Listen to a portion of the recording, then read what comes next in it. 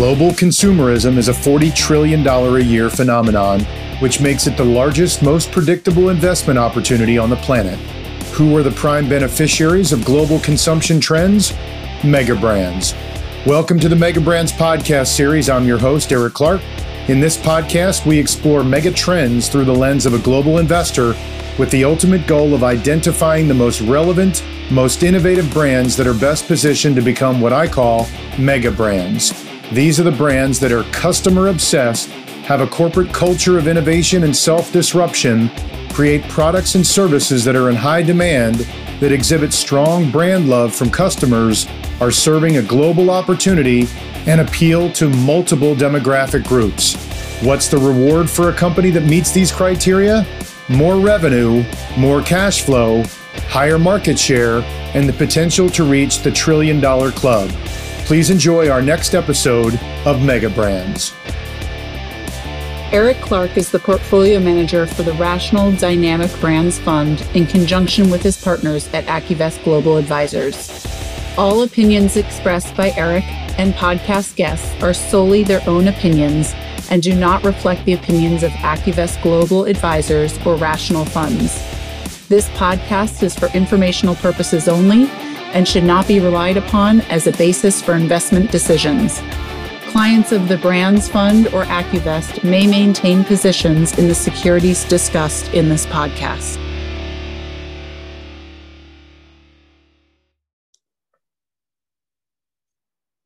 Good morning, everybody. This is Mega Brands. This is Eric Clark. It is Tuesday, January 11th, about 8:15 in the morning Pacific time. And our conversation today is going to be a fun one because we're going to talk about the global consumer. And it's not just me blabbing on about the consumer. We actually have a repeat guest, Sharif Farha of Safe House Capital.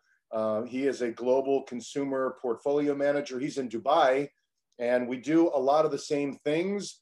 In many ways, we do things very similar, but we also have much different names in the portfolio with some overlap. So we're going to maybe talk about some of the overlap, things that we both like. And there's a bunch of names in here that I'm very intrigued about. And then obviously we can't not talk about this persistent bashing of anything that has any growth, even though most of the highest quality growth stocks are now cheaper and have better growth characteristics than the popular defensive and value stocks, which I find interesting. You know, when Google is now cheaper than Procter & Gamble, it makes me really intrigued by this crazy market that we have. So Happy New Year, man. What's happening? Eric, thanks for having me. For all of those who don't know, it's actually 8:15 p.m. where I am in Dubai. And, you know, Eric and I, we kind of go back now, and we did our last episode together. I think it might have been a year ago, probably in the middle of COVID. And, you know, it's good to be back. It's good to chat consumer with a fellow consumer investor who I, you know, have a lot of respect for. And so, yeah, I'm excited to be here. You know, obviously growth, is it fair to say that you have a growth bias? Yes, I would probably say today it's around 60-40. And if you look at the portfolio, 60% growth, historically higher. And, you know, we try to run a balanced portfolio. Usually I don't pay attention to how much growth or value I have, but in this environment, you know, you're forced to kind of take a step back and just make sure you're not overly exposed to a certain style factor. As you know, growth has been a troubled place for the past, I think, 3, 4, even 6 months. So yeah, no, right now we are biased growth. We're still majority of the book growth. Okay. I mean, listen, you know, I just wrote my annual letter, and I just recorded a podcast and put that out there, and we'll put the annual letter on the Global Brands Matter website as well. And one of the things that I talked about was, you know, in hindsight, who would have thought the second year of the pandemic, more of a recovery year, would have been harder than navigating through a pandemic? But I guess in hindsight, if I think about it, you know, you have a global pandemic, the governments all around the world create, crazy policies and restrictions. And so it's kind of easy to know who to avoid and how consumers will spend, how they're forced to be spending, and then who the beneficiaries of that are. So a lot of money went to a very few group of names, and those returns were terrific when the Fed started to really kind of print, and the Congress here, sent money to everybody just for sitting on their butts. Like all of this inflation and supply chain issues and wage pressure and port cloggings, all of that is from policy, right? So the Fed trying to raise interest rates to deal with inflation that isn't normal inflation, it's policy driven, man-made inflation. That's going to be really interesting in 2022.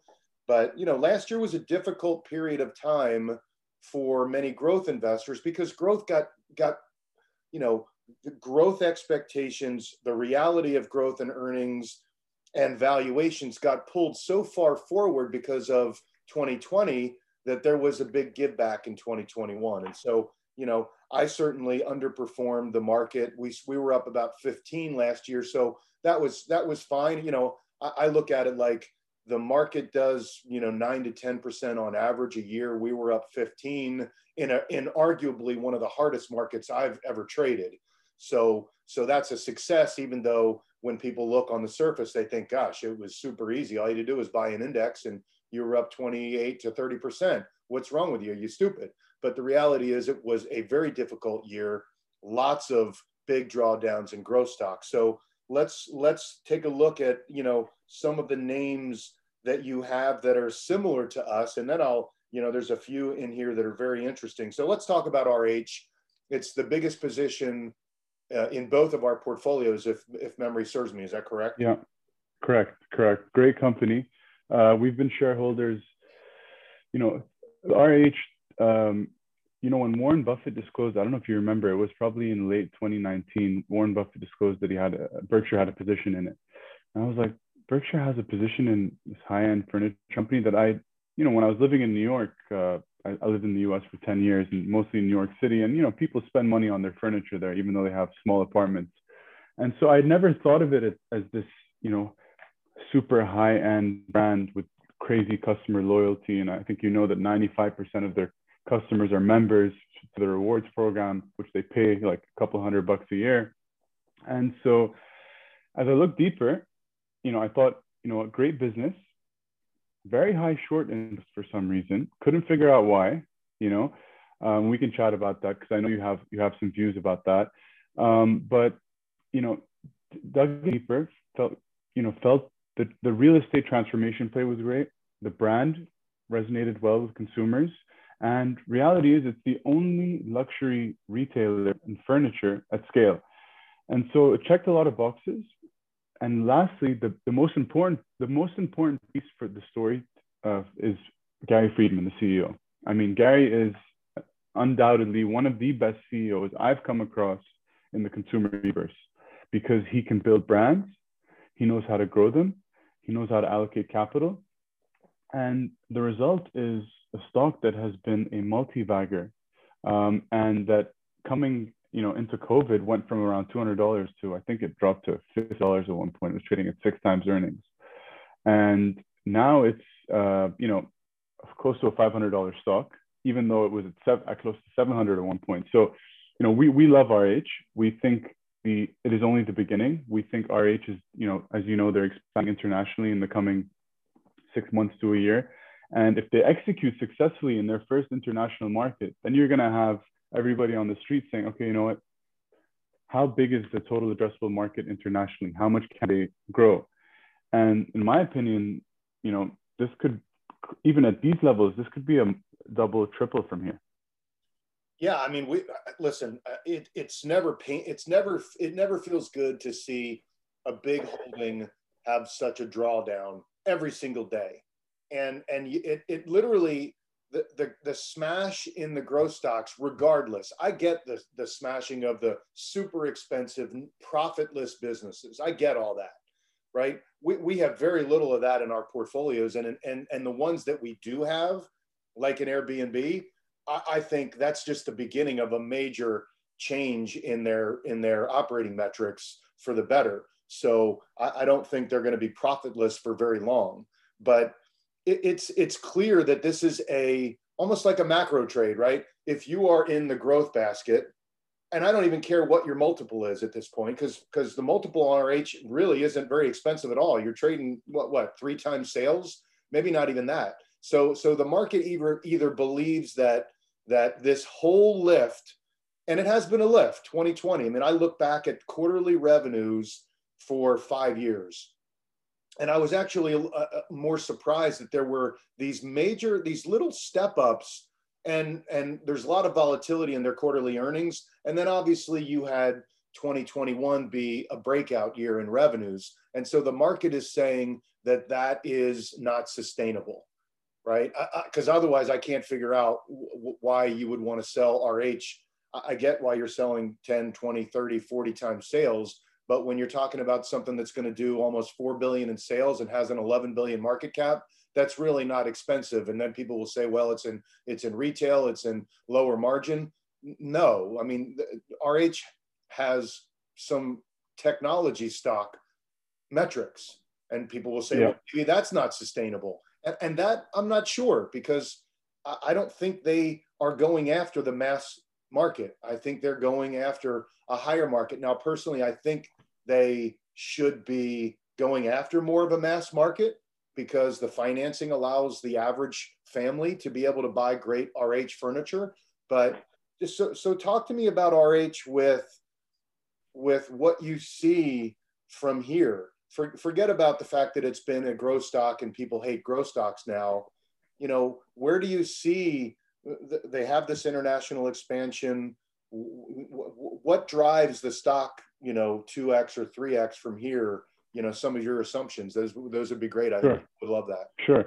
So, before I jump into that, I just want to kind of shed some light on what I think the bear case for RH. I'm super bullish. It's the largest position in my fund and yours. So, but from the bear case perspective, unfortunately, historically, RH has been something that has been sensitive to stock price movements. What I mean by that is, if the market were to fall 10, 20%, everyone thinks, you know what? All their customers are high net worth individuals or millionaires, let's call it, and therefore they're exposed to the markets. And if markets fall down, they put off purchasing decisions. So I think that was the restoration hardware of 5 years ago. I think the restoration hardware of today has significant pricing power. And secondly, I think the other bear argument is that higher rates may end up slowing the housing market, which, it could slow the housing market. It could. I don't know. I'm not a macro specialist. But the reality is there's so much white space for the company that I think it will still grow. And then, so what do I think? How do I envision, let's call it a base case for this company? So first of all, as you know, they have I think it's around 80 to 90 galleries in the US, stores, of which they're transforming old, inefficiently run, poor location stores to higher end architectural masterpieces, standalone, beautiful stores. And, to give you an anecdote, the store in New York City does $100 million in revenue a year. I mean, that's one store. So if they continue to play out this business, we believe if they continue to play this playbook out, we believe profits alone can grow around 50%. That's just on that side. Around how much percent? You around 50%. And so, it's one piece of the pie. The other piece of the pie is that people should not underestimate the pricing power of the company. Let me give you an example. Today, RH, if I'm not mistaken, charges every single customer, every single rewards customer, $200 a year in subscription. What that gets you is 20% discounts on furniture. So they've said that 95% of their customers are subscribed to that. I think last quarter they announced that they're going to be increasing that price. So let's say you go from $200 a year to $300 a year. That incremental 100 on about 500,000 customers is 50 million straight bottom line. And that's significant. That's just another small little cherry icing on the cake. Thirdly is international expansion. Now, I agree with you that RH should consider going more mass appeal, but the reality is when you listen to Gary speak on the conference calls about how he wants to be the Hermes of furniture, I don't see that happening. Now, what do I think RH is? People tell me, oh, RH is a great furniture company. I actually don't think RH is a furniture company. I think RH is a lifestyle company. They're getting into boutique hotels where they're going to have 10, 15 room hotels, which might not be a great business, but Gary's not looking at it to make money. He's looking at it as, you know what? Every single hotel room is going to have RH furniture. Eric's going to come. He's going to take a room in our hotel. He's going to check in. He's going to see this amazing bed. He's going to be like, wow, this is comfortable. Wow, look at this couch. Look at all this furniture. It's a marketing tool. And so and then they're doing private jets, they're doing yachts, they're doing chalets in Aspen. I mean, so for me, I think of it as a lifestyle company. And another thing which they're starting to do is one of the things Gary said, which stuck out to me. Hopefully I have this problem one day, which is rich people don't like to waste time. And he says, when I bought my house in Beverly Hills, it took me 3 years to get the keys because I had to furnish it. I had to change all this stuff and gut it out and blah, blah, blah. He's like, so what they're doing is they're partnering with real estate developers or home developers to create turnkey houses for the ultra rich. And so if they succeed in that, there's a massive market there as well. And it's very hard to quantify, what the value could be there. And lastly, as we just spoke about, Eric, international expansion. International expansion is massive. I mean, I can tell you being based in the Middle East, being based in Dubai, there's a handful of high-end companies. One is called Roche Bobois. I don't know if you know it. It's and honestly, they don't compare to RH. No, they don't come close to RH. Compared. Yeah, exactly. But the reality is people here or people in Europe, they don't have that many options. And if they do, they're going to be boutique furniture. So they'll go in, they'll buy only a couch from the store, but they can't get a bed there or get outdoor furniture. There's no large solution. And so I think we're going to have to see how they execute in the UK, their first store, which I think they're getting an old castle and turning that around. And that's going to be amazing. So I look at that and then I look at the company and say, okay, let's look at it from a cash perspective. Today, the company has around 700 million in net debt. That's excluding leases and that's a $10 billion market cap. In a couple of quarters, the company will be debt-free. And the company does around, let's say, $1 billion, if I'm not mistaken, in EBITDA. So Gary's the type who doesn't want to be storing cash. So either it's coming back to you in a special dividend, either it's coming back to you in share buybacks, or maybe an acquisition, but I don't think they're going to make any large-scale acquisitions. So for certain that Gary likes to run, within the history at least, he likes to run his business at around 1 to 2 times net debt to EBITDA, which means he's got to spend $1 billion to $2 billion. Now, does he buy back stock? He can easily buy back today with $1 billion, 10% of the market cap. So that's also an important point for me. And that's why I think the risk reward is attractive, because on the risk side, if let's say RH falls 20, 30% from where it is today, it's a $7 billion company. It's probably going to be traded around 14 times earnings. What would stop Gary from buying back 25, 30% of the company overnight? He's done it in the past. And so that's one of the key wildcards to this company is an amazing CEO who's also a great capital allocator. I went on for a lot, but I wanted to give you kind of all angles of how we're looking at things. But that's really the reason we love the company, is because we believe it's got an attractive risk reward. And we believe that still many people don't own it. It's still relatively under the radar. None of my friends at large funds have even looked at it. No, I am a little frustrated at that. I don't think, one, they don't care, right? They're playing their own game, and they frankly could care less. If you don't like the way they're playing, then you can sell the stock. That's the way they view things, good, bad, or indifferent. But the float, right now, last I checked, the short interest is like 15 or 16%. And you have a very thin float to begin with. So the thing trades 400,000 shares a day or something. So they are losing the ability to have much more long tail clients, simply because big funds can't buy enough to make it worthwhile. And that's, if they were to split the stock to widen the share, the outstanding shares, then you would have a lot more buying interest, I'm guessing, in the name. But they believe what they're doing is going to be very valuable. Gary owns, what does he own? 20% of the stock, something like that. Something around there. Yeah. So unfortunately, it's a model that's completely never been done. He keeps bolting on new things to that model. Analysts have no idea, aside from the hedge eye analyst, Brian McGough, who I think is a complete stud. Most analysts still don't understand what to do with this stock, right? They're all sitting around, let's say a $600 or $700 price target, which is where it was. And because they can't figure out, there's no comp for what they're doing. And if there's no comp, then there's no ability to, unless it's just fiction in an Excel spreadsheet. So again, there's lots of reasons why the street doesn't own it in the way that they probably should. But I'm a believer there's certainly a key man risk. I mean, the biggest risk to me is Gary and his, if he gets hit by a bus or, let's say he's a playboy, there's any number of things that Gary could do to screw this up. So I that's true. A higher risk profile, but the stock is not expensive. It's not deep value, but it's in the growth basket because it's a grower, but it's certainly not a growth valuation by any means. So agreed 100%. And I would love to buy more, down here. Same. Let's talk about how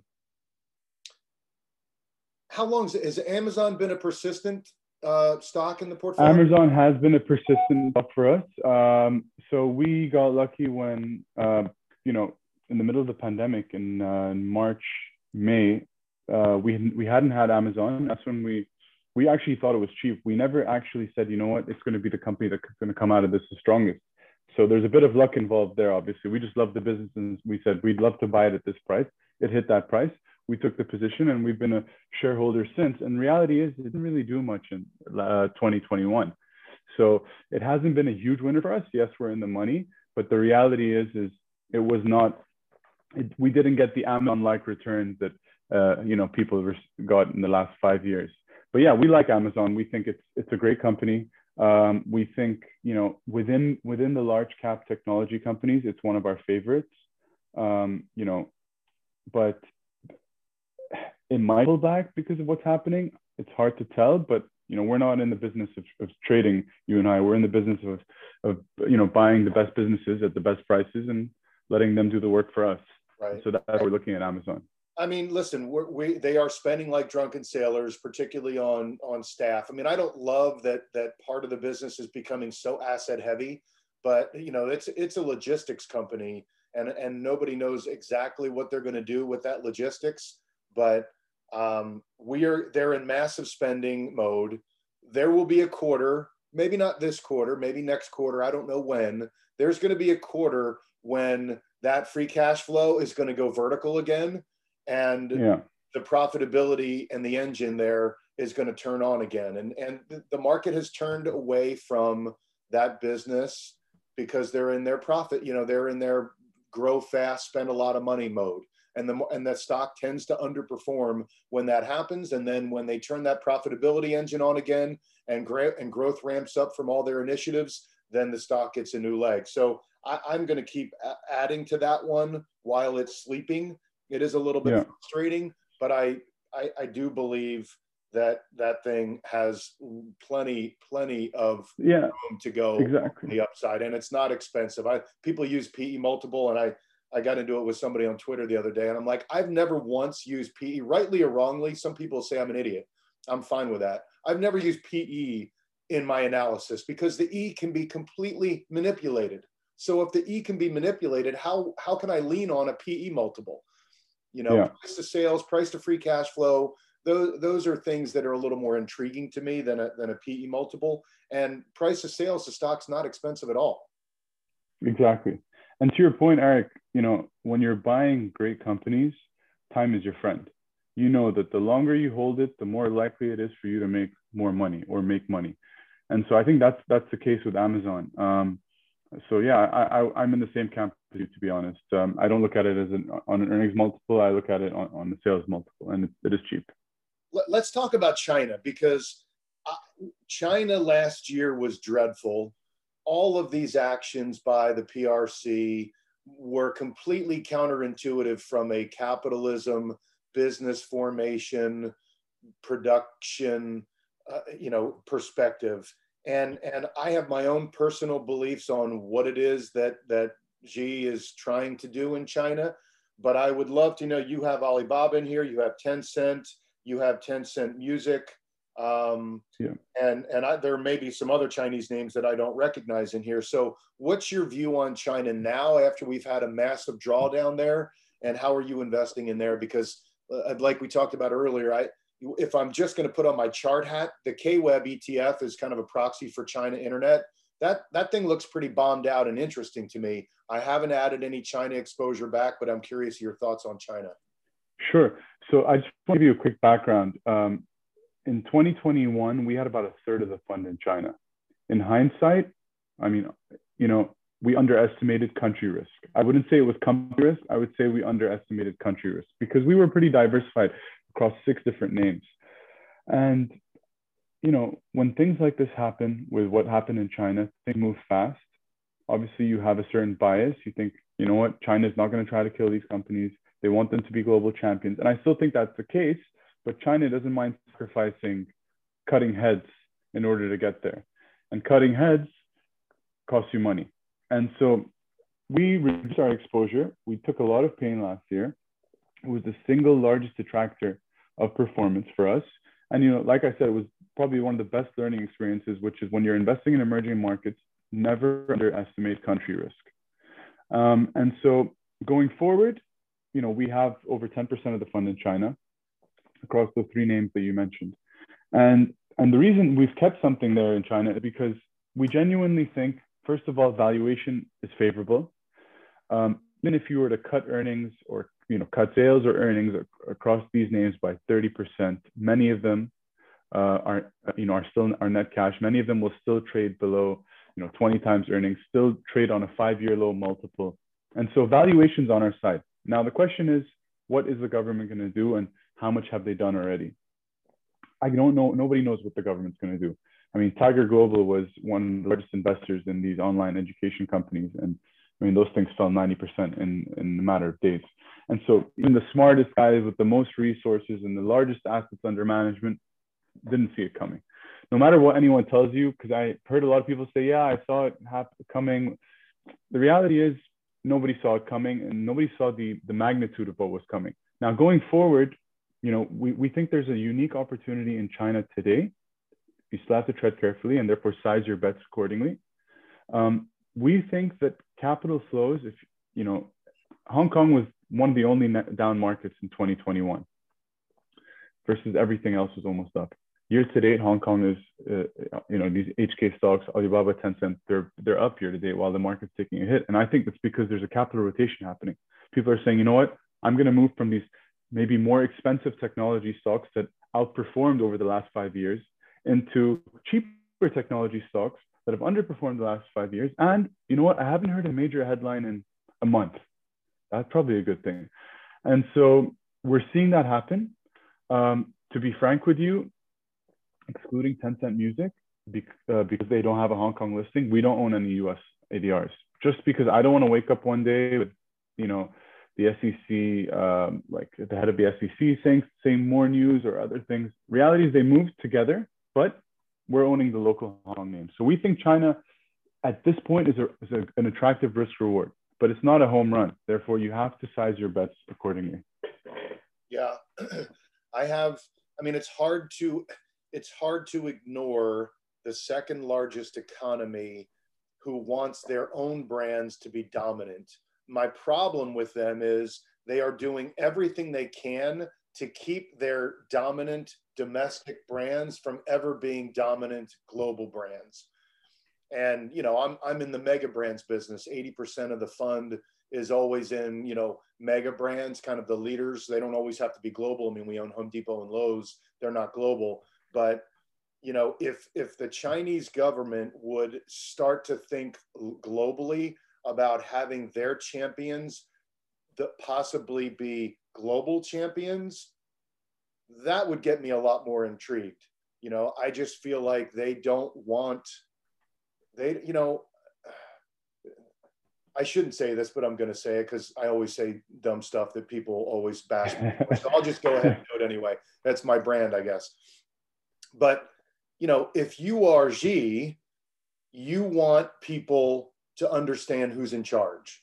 And that's the government first. If you are a global champion brand, you start to get a lot of power.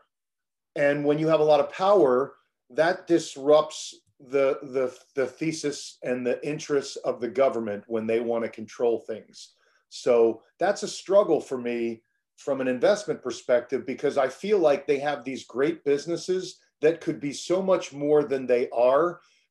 But the big hand of government is keeping them down. And I don't know what changes that. Maybe this is one big, I'm sure you saw on Twitter, people were like, and I love a good conspiracy theory, the government just wants to drive these businesses down so they can get a bunch of ownership in them, and then they can let them fly again. Who knows at this point? I don't know, but China does intrigue me. And we've chosen to play it after losing a little bit of money on Tencent and Alibaba, but thank God not taking that whole ride down to just invest in US and global brands that are dominant in China. But you can see, Nike's having a hard time in China.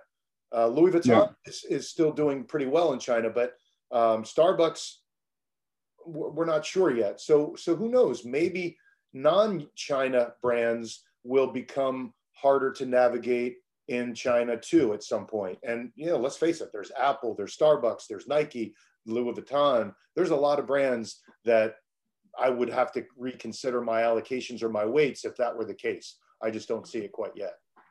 Yeah, I mean, it's funny you draw on that analogy between Nike and Louis Vuitton. And, Nike, they actually have competitors like Anta Sports and local competitors. But a company like Louis Vuitton, unfortunately, they can never build a business like that ever, because it's 100-year-old heritage, leather goods, and then you've got a bunch of brands. And so that's actually relatively insulated. Where it gets tricky for Louis Vuitton is this whole common prosperity thing of, you don't want the rich people to look rich and make the middle to low income feel bad. So that could get tricky. And the problem is because Chinese are not traveling as much as they've used to.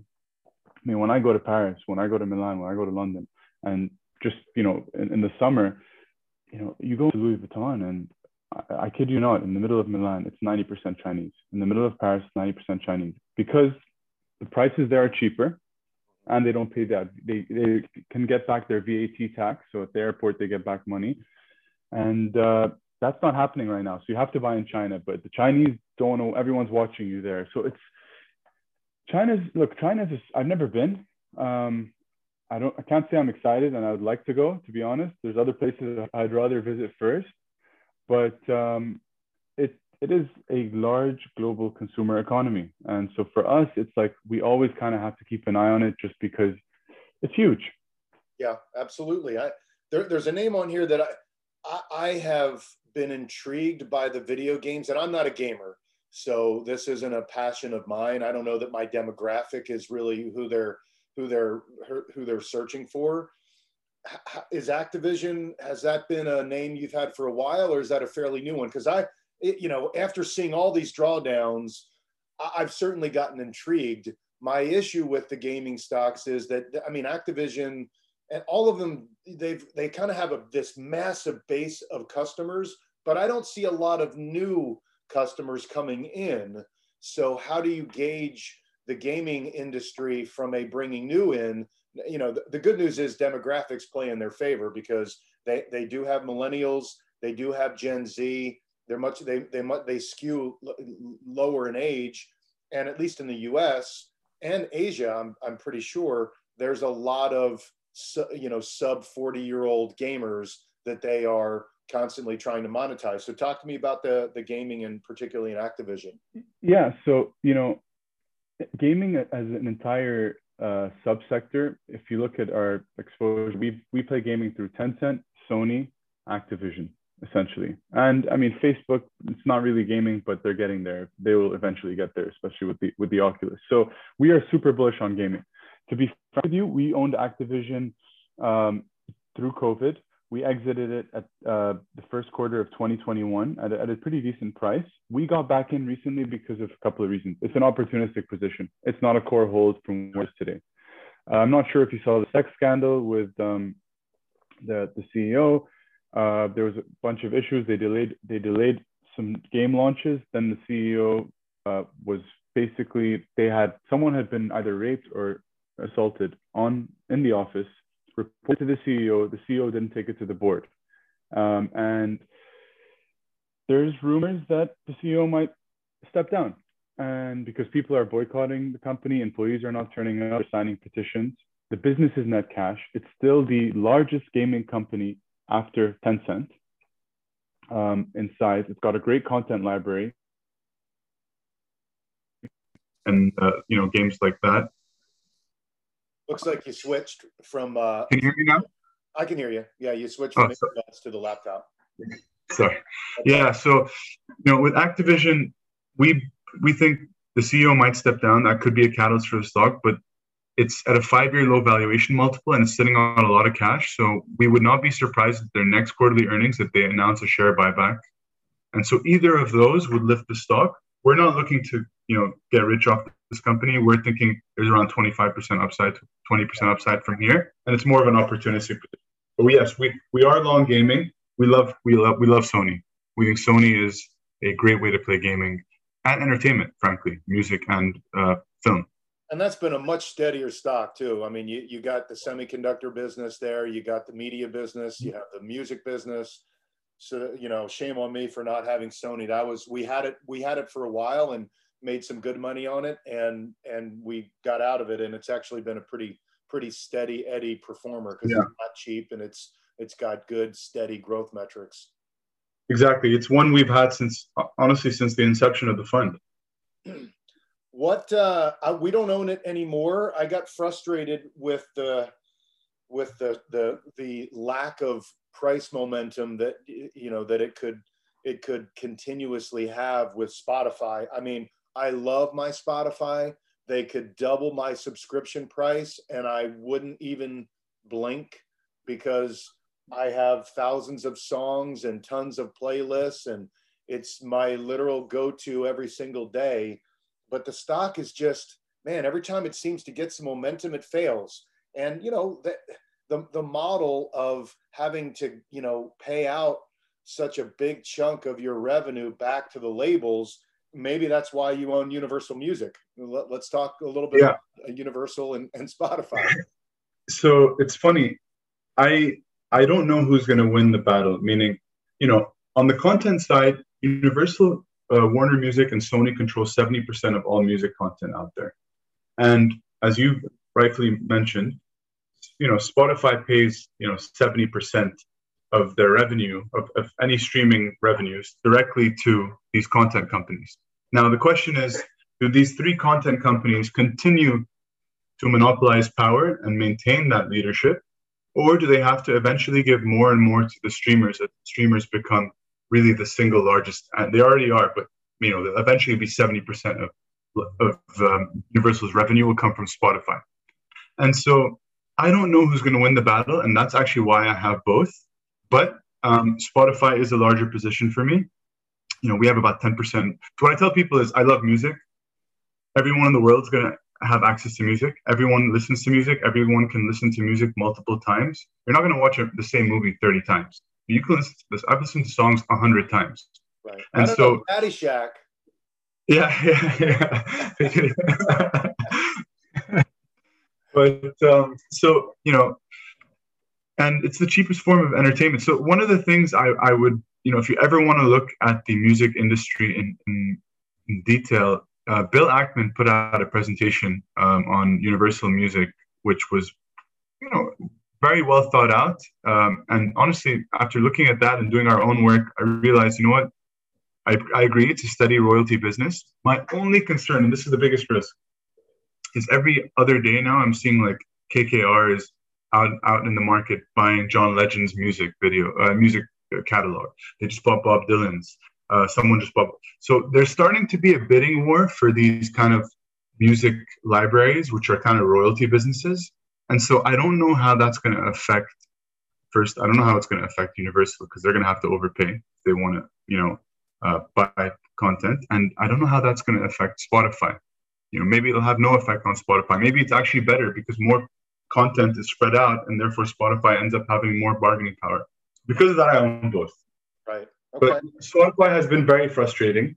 We are not in the money on that one. We're still underwater, but by a small amount. But if you look at it on an opportunity cost basis, for over a year, you haven't made money when the market's done quite well. Yeah, it's been a big underperformer. Yeah, no, I mean, I love the business. I absolutely love Daniel Ek. I mean, it's probably the one stock in my Brands 200 index that I want to own the most, that I just haven't lately because of all the things that we've talked about. Last one, we only have about 10 minutes left. I want to get to Crocs, because Crocs is one of those businesses that just keeps performing and nobody takes them seriously. And we finally added, I remember 2 years ago, I pitched Crocs to my team to be at least part of the index so we could get access to it in the fund. And they were like, it's Crocs. It's rubber shoes and like completely trendless. And I'm like, I don't know. The data tells me something different. So talk to me about Crocs. How long have you owned it? Yeah. What do you love about it? Great. So Crocs, we took a position in October of 2021. What we loved about it was, honestly, I started seeing it on everyone else's feet, and celebrities, product collaborations. I went on StockX, and I see Crocs that retailed for $100 selling for $500, and so I was like, wow, there's really a huge following with Crocs. And I looked at the numbers and I said, you know what? Great gross margins, growing business, and my biggest concern was, is this a business? If you look at their numbers, you look at their revenue growth, you'll say, wow, during COVID they killed it. The reality is, during COVID, people spent less on clothes going out. They spent more on comfort. So I wanted to make sure, and I still want to make sure, that that's not a trend. I don't want it to be the next Peloton. You know what I mean? Where post-COVID, no one's buying Crocs. And look, we're looking at Google Trends. We're looking at, kind of search history and traffic. And, Google Trends is making new highs. And so it's a cash generative business. They bought back $1 billion worth of stock in 2021. They just announced a massive acquisition of a brand I'd never heard of called Hey Dude. Maybe you've heard of it. Never heard of it. They paid around $2.5 billion for it, 13 times EBITDA, 2.5 times sales, which is expensive, but the brand is immediately accretive in year one. They have 5% international exposure. Crocs has 30. I'm going to take them global. Only 30% of their wholesale relationships overlap, so they're going to take them into all the wholesalers in America. And, it's one of those businesses that I think, they're going from a single product company. Prior to the acquisition, 70% of their sales is that typical clog. Going forward, it's going to be 40%. So they're thinking of transforming from a product business, one single product business, to really a full-fledged global brand that has multiple products that people would like. And so we like it. We think it's attractive on a valuation perspective at 13 times earnings. And honestly, they've managed the supply chain bottlenecks super well. They had no issues. We're shareholders in American Eagle. We were in Gap. Gap had a completely terrible quarter. They completely mismanaged their inventory, their supply chain. Versus Crocs, they said, look, we only need 3 components to make a Crocs clog.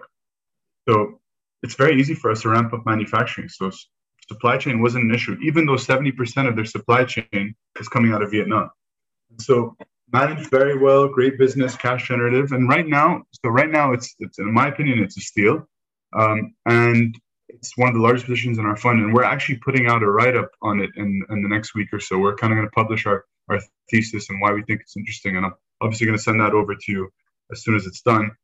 But we think it's a great price. We think it's unfortunate that it's being kind of thrown into the growth bucket. But the reality is, we think this brand has momentum. I love it. I'm going to take a look at it. Where every December is my time to update the brands index, to pull in some names that I've just seen that we're really executing, and then add some new names that, like a Rivian. I don't own Rivian because it was very expensive and it was such a hot IPO, but I do see the value in that business, and I do believe it will become a very relevant brand in the EV space. So I'm watching some of these new brands, Crocs being one, because you always want to get some access to some new names. You're at 19 names. I'm at 28 names currently, and there's a few names that are even Lulu. I think they FOMO'd that acquisition of Mirror. I mean, I love the Mirror. My wife and I use it all the time. My daughter loves it. Yeah, it's amazing. But I think they paid way too much because there probably was a bidding war going on at that time when people wanted to have some home fitness. And I still am not sure what they are going to do with it. I did notice that they hired, I think, somebody from Amazon to now run the Mirror business. Because, I mean, think about it. If you're sitting in front of a mirror, you could, in theory, get a digital imprint of your entire body, 360. You could try on clothes. I mean, there's a lot you could do. If I were a trainer and I had a group of clients, I could I could pay a fee to bolt onto that mirror, and also have my clients buy the mirror and get a finder's fee for referring clients. I mean, there's a lot they can do. Yeah. But it's certainly, Lulu, I think it was yesterday or the day before, they came out and said they're going to be at the lower end of guidance, and the stock's expensive. It's 10 times sales for yoga pants. So it's been an underperformer.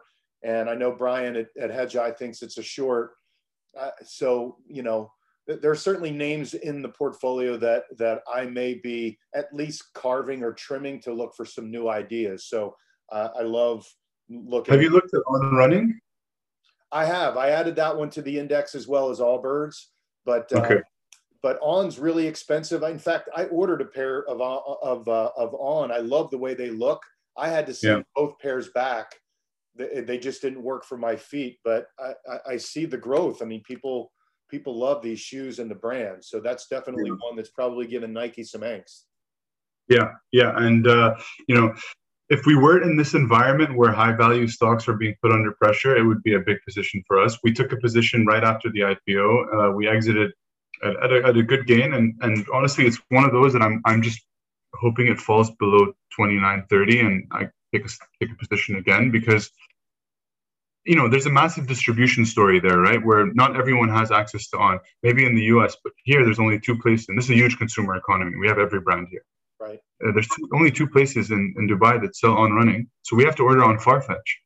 And Farfetch is generally a slight premium to getting it direct to consumer from their website. Right. And so, they only have one flagship store in the US. They have 4 stores in China.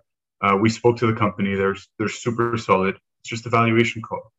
Yeah, man, Sharif, we could talk all day about some of these names. There's still some names on here that I'd love to talk about. Maybe we'll do a part 2 to talk about some other names, because I actually want to get to Farfetch. I want to talk to you about Meta.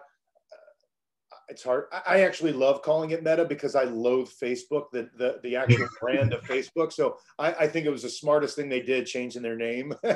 Agreed. So I really want to dig in, because it is a cheap stock, and I do see the potential there. So I'd love to talk to you about that one. I'd love to talk to you about Mercado Libre. We owned that last year, and it's obviously come down with all the expensive growth stocks, and maybe even Casper Sleep, and there's Hype Beast in here too, and I don't even know that name. So maybe we should do a part 2, because there's a lot of names that we can get to. I would love to do that. I would love for you to share some of your names as well, because there's a couple like Home Depot and Lowe's, which have just been amazing long-term performers. And every year I'm like, okay, they're done, they're too big. But then the reality is they're just continuously gaining share. And so I'd love to learn more about those as well. No, we should definitely set up a part 2. Absolutely. Home Depot and Lowe's, just a quick, the housing stock's like average 40 years old. So there's going to be a constant, consistent upgrading. I see it in my own house. I've had to go to Home Depot and Lowe's like 10 times in the last month for little things. And that repeat business, and being mostly the only game in town other than Floor Decor and maybe some True Value hardware store, some of the smaller ones, it just makes them very stable, predictable growers. I do worry now that comps are a little high, but again, with interest rates where they are still low and the housing stock being aged and in need of repair constantly, and the tie to the home construction industry, those tend to be pretty good, stable eddies. And, Lowe's is absolute cheap, and Home Depot, I wouldn't say is cheap, but I wouldn't say is egregious, given that it's stable and predictable. So lots to talk about, man. When you get that Crocs report, send it out to me. I'll send it out through Twitter, and I'll send you a copy of this so we can both send it out through Twitter and our other channels. And awesome. As always, it's really good to catch up with you. And likewise, man. Thanks a lot, Eric, for your time. Thanks for organizing. Let's keep in touch as always. And if you ever need anything from my side, please let me know. Absolutely. And your website is safehousecap.com, right? Safehousecap.com. Yeah. And what's your Twitter handle? My Twitter handle is, I think it's Sharif Farha.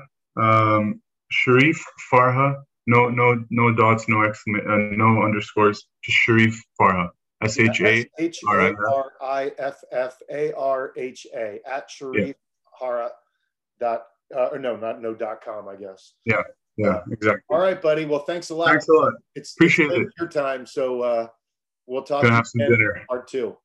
Thanks, Eric. Take care. See you.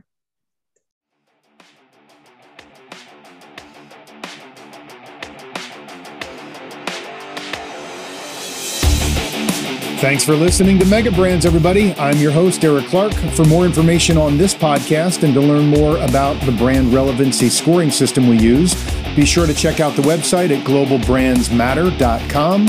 While you're there, make sure to sign up for the market newsletter and check out my latest thoughts on our favorite portfolio brands in the Dynamic Brands section. If you have any questions or want to learn more about the Dynamic Brands approach, send me a message on the contact tab. Thanks again for listening, everybody. Have a great day.